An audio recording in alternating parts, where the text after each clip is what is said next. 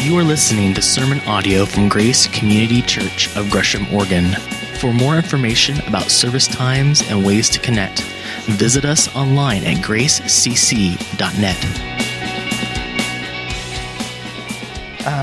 But as we think about the passage we're going to look at today, we've been studying, we've been going through the book of Daniel together, and just one of the things that I really enjoy as I read the stories I've loved since I was a child, but just looking at those dreams and just looking at what happens in the book. God is so big. He is so much greater than the emperors, and always there's nothing that happens that he didn't allow, that is out of his hands.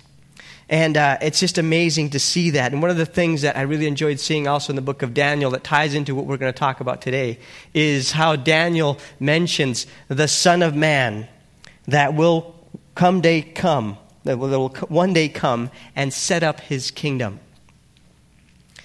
And today is a very special day because about 2,000 some years ago when Jesus came, he walked into the capital city of Jerusalem. And as he walked into this city, he was offering this kingdom. He was offering the kingdom of God to man. The promised kingdom was finally here. And so Jesus comes and he offers that. We're going to look at that. But the time back then, when Jesus came, the times were very hard. The Romans were oppressing the Jews, so the feeling of oppression was really, really hard. In the times that I've lived here in the U.S., I've never gotten the sense or that feeling of how bad it could be. Living abroad in other countries, in Bolivia, there were times when I was like, well, I'm not sure we're going to make it through tomorrow. But this sensation of oppression was very heavy. The people were tired of the always increasing taxes. The Romans ruled with a heavy hand. There were rebellious anti-government groups that would come up, would rise, and would try to save their city or save part of their country, and they would just get crushed by the Romans. They would end up crucified. Men would die. It had been 400 years of silence since the people had heard from God through one of the prophets. So it's pretty sad. And along comes this man named John the Baptist, kind of a hermit, kind of a man dressed like a wild man. And he comes preaching this message. And he preaches this message. He says, the kingdom of heaven is near. It's near. Repent. So he kept preaching this message over and over. And he would even say, the one who comes after me, he is the king. I am unworthy to untie his shoes. He's coming. He's on my heels. And then he would point to Jesus there. And Jesus pretty soon would pick up the very same message. And he would preach, the kingdom of heaven is near. There's some interesting things about Jesus. When he comes on the scene, before him, all of the prophets, they were courageous men. They were impressive men. Some performed great miracles like Moses splitting the Red Sea. Why? To call the people back to God, to point them to God. Here Jesus comes along, and there were some things about him as a prophet that were just very different from all the other prophets. For example, he claimed he could forgive sin. They brought a man who was paralyzed. They dropped him down through the ceiling before him, and the first thing he did, even though he could have healed him right away, was he said, son, your sins are forgiven. That's not exactly what he came for, maybe, but okay. But some people heard him say this, and they were flabbergasted. How dare he? Who does he think he is? Only God can forgive sin. And yet Jesus claimed to do it, and to prove it, he heals the guy. He claimed also to be the source of true satisfaction. One of my favorite stories in the Bible is found in John chapter 4, where Jesus is on his way to a town and he has to stop at this well by a town named Samaria. And this woman comes out of the town and she meets Jesus. If she had told you her story after she had met Jesus, it might have gone something like this. I came home one day, kids were crying, if she had kids. Came to the table, and there was a note. Got to the note, read the note, and it said, "Get your stuff and get out." What am I going to do? She picked up her things, her kids, left. She's got no job. She's wondering how she's going to make it. And along comes this guy who seems to be able to be a good provider. And he offers, "Why don't you come stay with, let's shack up. I'll provide for you." And so she does that, trying to meet her needs, trying to find satisfaction. It doesn't last very long, and it breaks up. Imagine what the kids might be going through. So she does it again. And again. And again. And she's on her 5th try, trying to find satisfaction. And every day she has to go out to this well because she's got to drink water, got to do the laundry. So she goes out there again to do this monotonous thing, everyday thing, and she meets Jesus. And Jesus says to her, "If you knew who I was, I'd give you water and you would never thirst again." Are you kidding? And so she says, "Well, why don't you give me some of this water?" And Jesus, just to make sure things are level, he says, "Why don't you go call your husband? And I'll give you this water." And I don't know what her intentions were, but she says, "I have no husband." Maybe it was, negative feelings towards the guy she was with, or maybe she was looking at, maybe Jesus would be the next guy. And so Jesus says, "You're right. You don't have a husband. You've been with 5 guys, and the one you're with right now, he's not your husband." Instantly, the woman is kind of shocked. I mean, there was no Facebook, there's no Google to stalk her and find out all about her. But he knows her life. And he's just opening it up. And she says, "I perceive that you are a prophet. The only way you could know this is if God told you. You must be a prophet. I have some questions for you." She asks some questions. She goes to the big one. And the big one is, "I know that one day the Messiah, the Savior, will come. And he will show us everything. He'll show me how to live this life. How to do it right." And Jesus says, "That's me. You're speaking with him." She's just stunned, shocked. And she believes instantly, and she's got this relationship. I'm talking to you? The source of life, finally here? She's so excited. She runs to town. She tells everybody, "You got to meet this Jesus. He took my life, just opened it up like it was nothing, and showed me everything I've done wrong. He's showing me. You've got to come see. I can't just have this for me. You've got to come too." And so people come out and they're changed by who Jesus is, by who Jesus was. So he claimed to provide. He was the source of true satisfaction. He also claimed to be one with the Father.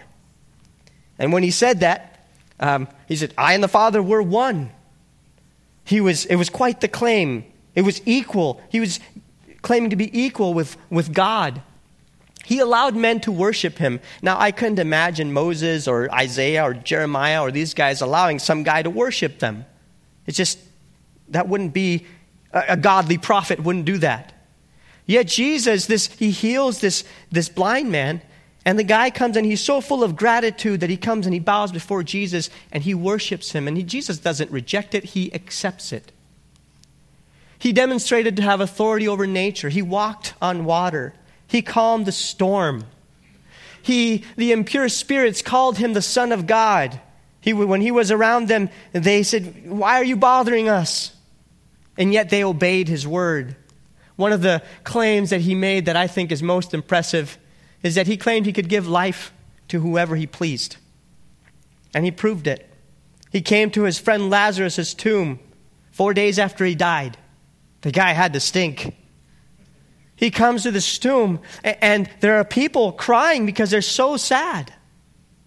And Jesus sees the sadness of people and just empathizes, and the first thing he does is he cries. He cries with him. He knows he's going to raise him from the dead, and he's crying. Why? Because people are sad. When people are sad, you cry with them, if you feel it. That's what he does. And yet then he goes on and he says, Lazarus, come forth. The dead guy opens his eyes and he walks out, and everybody sees him. There are witnesses. All along, as Jesus was doing all of these miracles, it says this large crowd of Jews found out that Jesus was there. This is some time later. Jesus goes to visit his friend Lazarus, whom he had resurrected. And this large crowd, they want to see Jesus and they want to see Lazarus. I mean, really? Did this guy, was he dead? Really? 4 days? Can we go see him? Wouldn't you want to know if someone in Gresham was truly dead for 4 days? Wouldn't you want to go see this guy? I would. They want to go see him. And it says they came out to see Jesus, but not only because of, they found Jesus was there and came not only because of him, but also to see Lazarus, whom he had raised from the dead. Wow. And throughout all these claims, all of these miracles, all of his work, his teachings, the one driving theme throughout all of it was repent, for the kingdom of heaven has come near. Before we read the passage we're going to look at today, keep in mind that on account of Lazarus, on account of the things he did, people were going over to Jesus and believing in him. And there's this crowd of people that go out to Bethany. It's only about 3 miles from Jerusalem. They go see Jesus. They see Lazarus. They want to see this with their own eyes. And because they see, they believe. And so the day is over. People go home. They go back to Jerusalem. It just happens to be that it's the Passover festivities are about to start. And so all the cousins, all the friends that would come to Jerusalem, this huge crowd of people are coming to town. So this crowd goes back home, and who's at their home? Cousins, friends, everybody's there. And so they're so excited about Jesus, they begin, you should see what happened in Bethany. You should see who we saw. And they start telling people about Lazarus and about the resurrection. And people get excited. Really? Is that even possible? Yeah, you know what's even cooler? Jesus is coming to town tomorrow. He's coming to the capital. So this crowd is eager. I mean, they're not going to watch some live feed. You know, they're not going to turn on their phones. They might pick up palm branches instead. But the next day, this is what happens. The next day, the great crowd that had come for the festival heard that Jesus was on his way to Jerusalem. They took palm branches and went out to meet him, shouting, Hosanna! Blessed is he who comes in the name of the Lord. Blessed is the King of Israel. Jesus found a young donkey and sat on it. As it is written, do not be afraid, daughter Zion. See, your king is coming, seated on a donkey's colt. At first, his disciples did not understand all this. Only after Jesus was glorified did they realize that these things had been written about him and that these things had been done to him. Now the crowd that was with him when he called Lazarus from the tomb and raised him from the dead continued to spread the word. Many people, because they had heard that he had performed this sign, went out to meet him. So the Pharisees said to one another, see, this is getting us nowhere. Look how the whole world has gone after him. I guess I read an extra verse.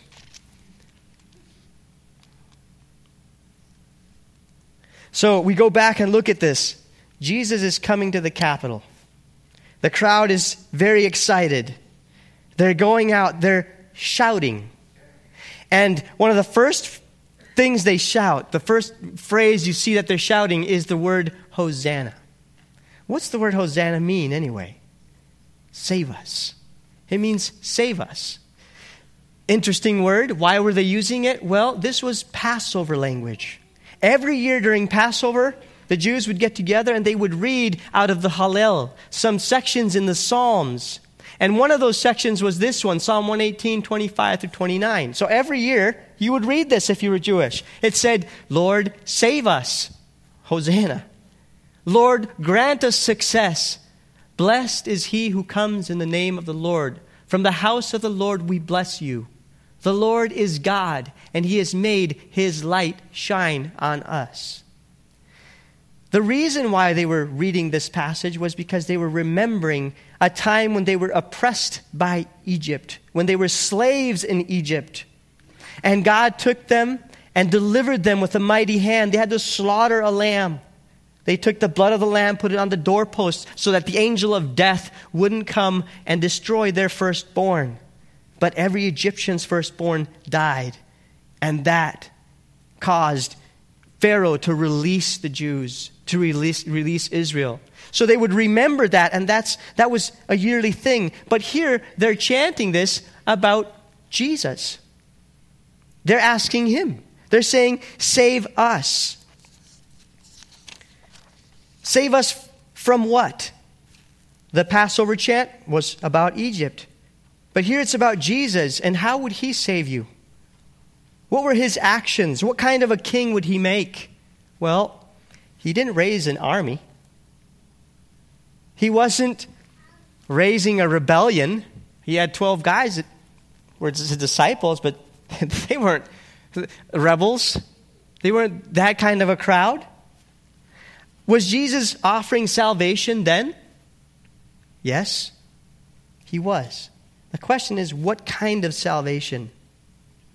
Well, he spent time with people. He healed them. He listened to them. He offered them hope in the midst of oppression. His biggest interest wasn't to offer a temporary solution. He came to offer an eternal solution. He wanted them to have a relationship with him, with God, a chance to be a part of his kingdom. The kingdom of heaven is like, he would say, it's like a treasure that was found. It's like a coin that was lost and then it's found. And he would explain these things about the kingdom and what it's like. He called people to repent from their sin and the consequences that were coming because of those, to a life that brought true satisfaction. A relationship with him meant that you were connected to the living bread, the living water. He taught them how to live. He taught them how to forgive your enemy. There's no sense in living with the bitterness. He taught them to not just know about God, but to speak to him, to talk to him in prayer. He taught them how to pray. All of his life, his works, his message, they were meant to offer mankind a connection, a belonging to his kingdom, a present reality and a future promise. This kingdom relationship would come with a sense of shalom, a sense of kingdom peace. It was offered then, at that moment.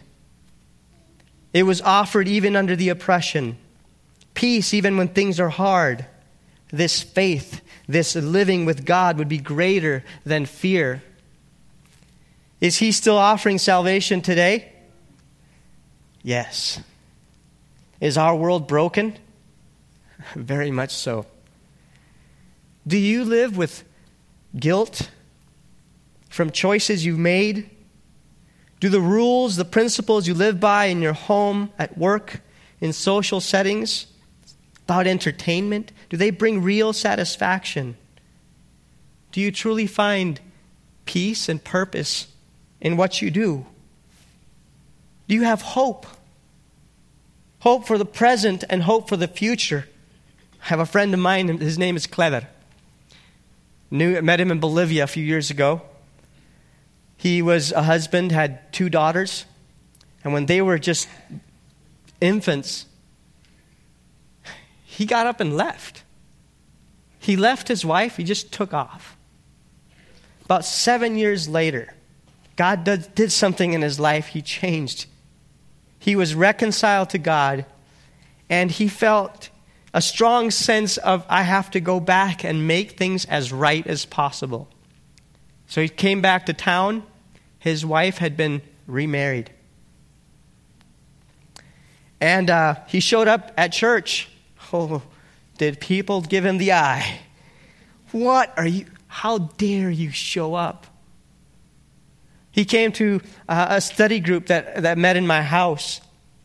and he would come every week, he wouldn't say much because people were just talking and they, but he wanted to make things right as possible. And he wasn't expecting anything in return.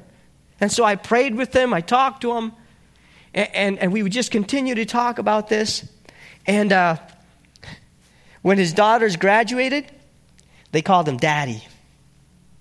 He befriended his ex-wife's husband. He befriended the entire family again. Today, he is married to a lady whose husband left her with 2 boys. And there is this family relationship. It's really cool to see what God can do. Things are busted, they're broken, and God takes it. I can bring shalom, I can bring peace, I can bring my kingdom into this situation. The people chanted Hosanna, then they also chanted, blessed is he who comes in the name of the Lord. Blessed is the King of Israel. They were recognizing, they came to this conclusion that this Jesus was just like one of the prophets. He was from God. That he wasn't representing man's interest. How does God's representative show up anyway? From the very beginning, the choice was made not to be born in a palace, but a stable. He was welcomed not by kings, but by lowly shepherds. Well, then the wise men showed up. Was to be seen as a child born in shame. Who was going to believe the whole thing about a virgin birth anyway? He wasn't born into nobility. He was seen as a carpenter's son. His purpose in his work was to represent his Father and to do this in humility. Here they are, they're proclaiming him King of Israel. What a statement. That was saying he's the promised king. The one Daniel spoke about, this is him. By his work, by his life, he had earned these titles. A king, in our terms, is more like, a president maybe, although presidents have to deal with checks and balances. In those days, not necessarily. A king has authority over government. What kind of authority did Jesus have? In his life, he already demonstrated having authority over health, nature, the spiritual world, and death itself. Now, wouldn't it be nice if he would also just govern government? If this would just be his country. That's kind of what the crowd was saying. Let's just put him in charge of government. Let's just call him king. And that's what they were aiming to do. And yet, what they intended to do, the only way God does things, the way God does things and the way men do them, they're not necessarily the same. The timing is not the same. It may not even be the same way. And so Jesus, he does this interesting thing. He found a young donkey and sat on it. Wow. Very interesting. Why a donkey? Why not a white horse? How does a king on a donkey make any sense? That would be like Trump showing up in Portland in like a hybrid, or better yet, like a moped. It's a different message. The Romans rode horses. Jesus was sending a message of humility, of surrender, and he was very intentional. On the one hand, he was claiming to be king, and he proved it. He offered the kingdom. On the other hand, he was surrendering. Yet this was the plan even in prophecy. John tells us that this happened just as it is written.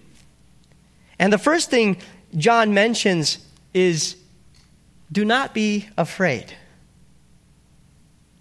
Was fear a real thing in that context?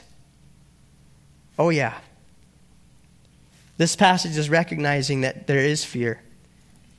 And it's saying that you can't be without fear depending on how you respond to it.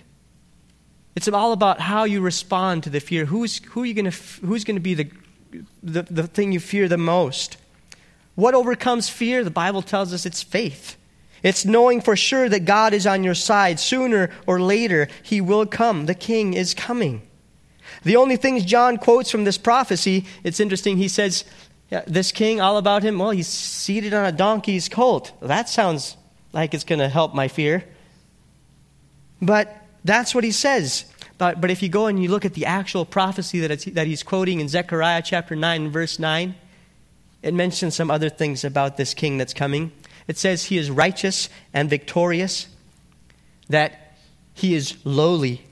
The one common denominator with all the kings of the earth is that, first of all, they are far from perfect.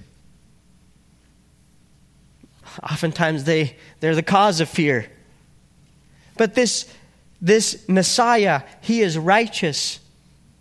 He's not corrupt. In fact, when Jesus came on the scene, he had no sin. There was no fault in him. He is lowly. Does this mean weak? Not at all. A lowly one is one who identifies with his people, a humble king. Jesus said this, "Take my yoke upon you and learn from me, for I am gentle and humble in heart, and you will find rest for your souls." I love this picture because for me it's probably different than for you. I grew up in Paraguay, and in Paraguay we have these things that we call carretas.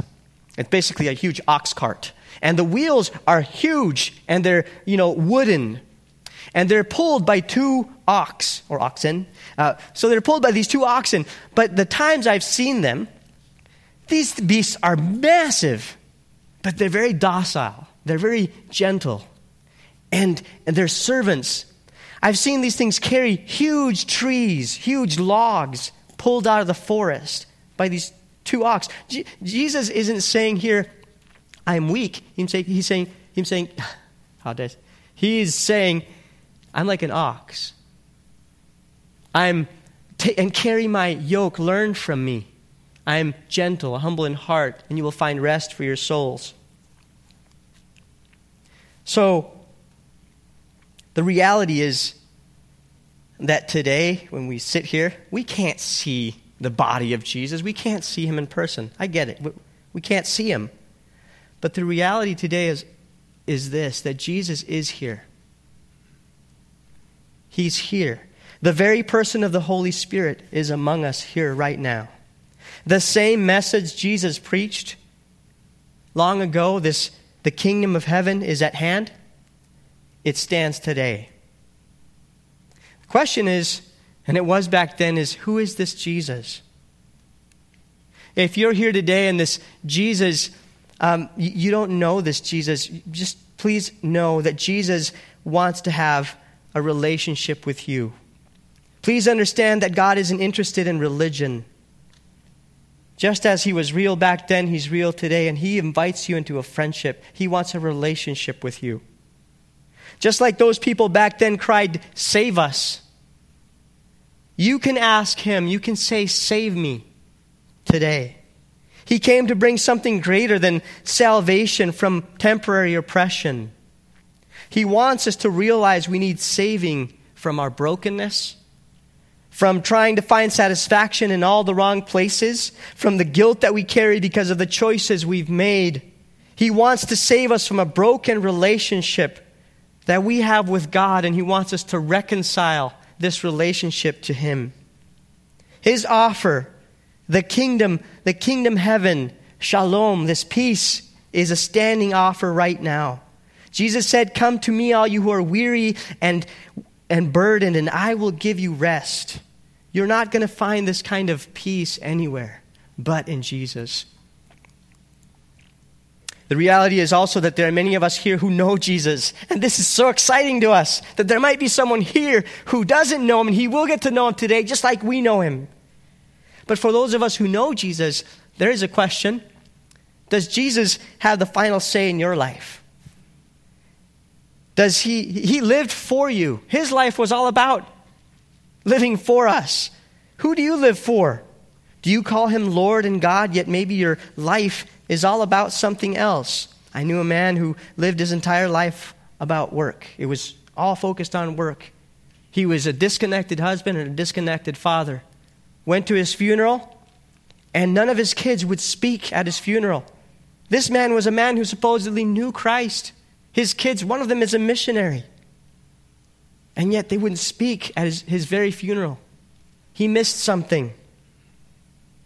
Do you live your life trying to find fulfillment in a relationship? To find satisfaction? If you're looking to someone to fill the needs that only God can fill, that's not fair to the other person. You're looking in the wrong place. Who do you work for? When you think of your actions this past week, what things did you do for yourself? What works did you intentionally do for Him? Did you love Him? Did you spend time with Him? Did you love people? I have to ask myself the same. Did I love Jesus this past week? And to be honest, it's far from perfect. But I have to ask myself this. And then ask yourself, who or what do you surrender to? When you think about emotions, pains, and fear, health issues, accidents, people hurting you, perhaps losing control, financial struggles, even death itself. And in Jesus' case, man, what a horrific death. He fought it with surrender. He was afraid of the cross. In a few days we're going to see that. Yet he didn't retaliate. He didn't avoid it. He knew that this was what the Father wanted. And he wanted what his Father wanted because there is no better choice than what the Father wants. How do we fight our fears? Do we surrender to God? I'm not asking you to ignore realities. Jesus didn't. He steadily surrendered to his Father's will. He trusted the one who would allow the very cross to happen. And he invites us to have no fear. Faith isn't necessarily the absence of fear, but how we respond in the face of it. That even though the present struggle is real, He has come and He will come. The Almighty's hands are real and He is with us. I'm going to invite you to respond. Something we do at Comunidad often in the fourth service. And I know we pray here often as well, but I'd like to invite you to pray. Specifically, I'd like you to pray 2 prayers. And the first one is, Lord, please show me who or what I'm surrendering to in my life. And the second prayer is, please show me your truth, what you think about this and the reality of who you are. So I'm going to ask you to just take a minute of silence. And right there where you are, pray the first prayer and just take a few seconds, 30 seconds or so, 40 seconds, just to listen. Listen to the answer to that prayer and then ask, and then pray the second prayer and just wait. Could you do that? Let's do that right now.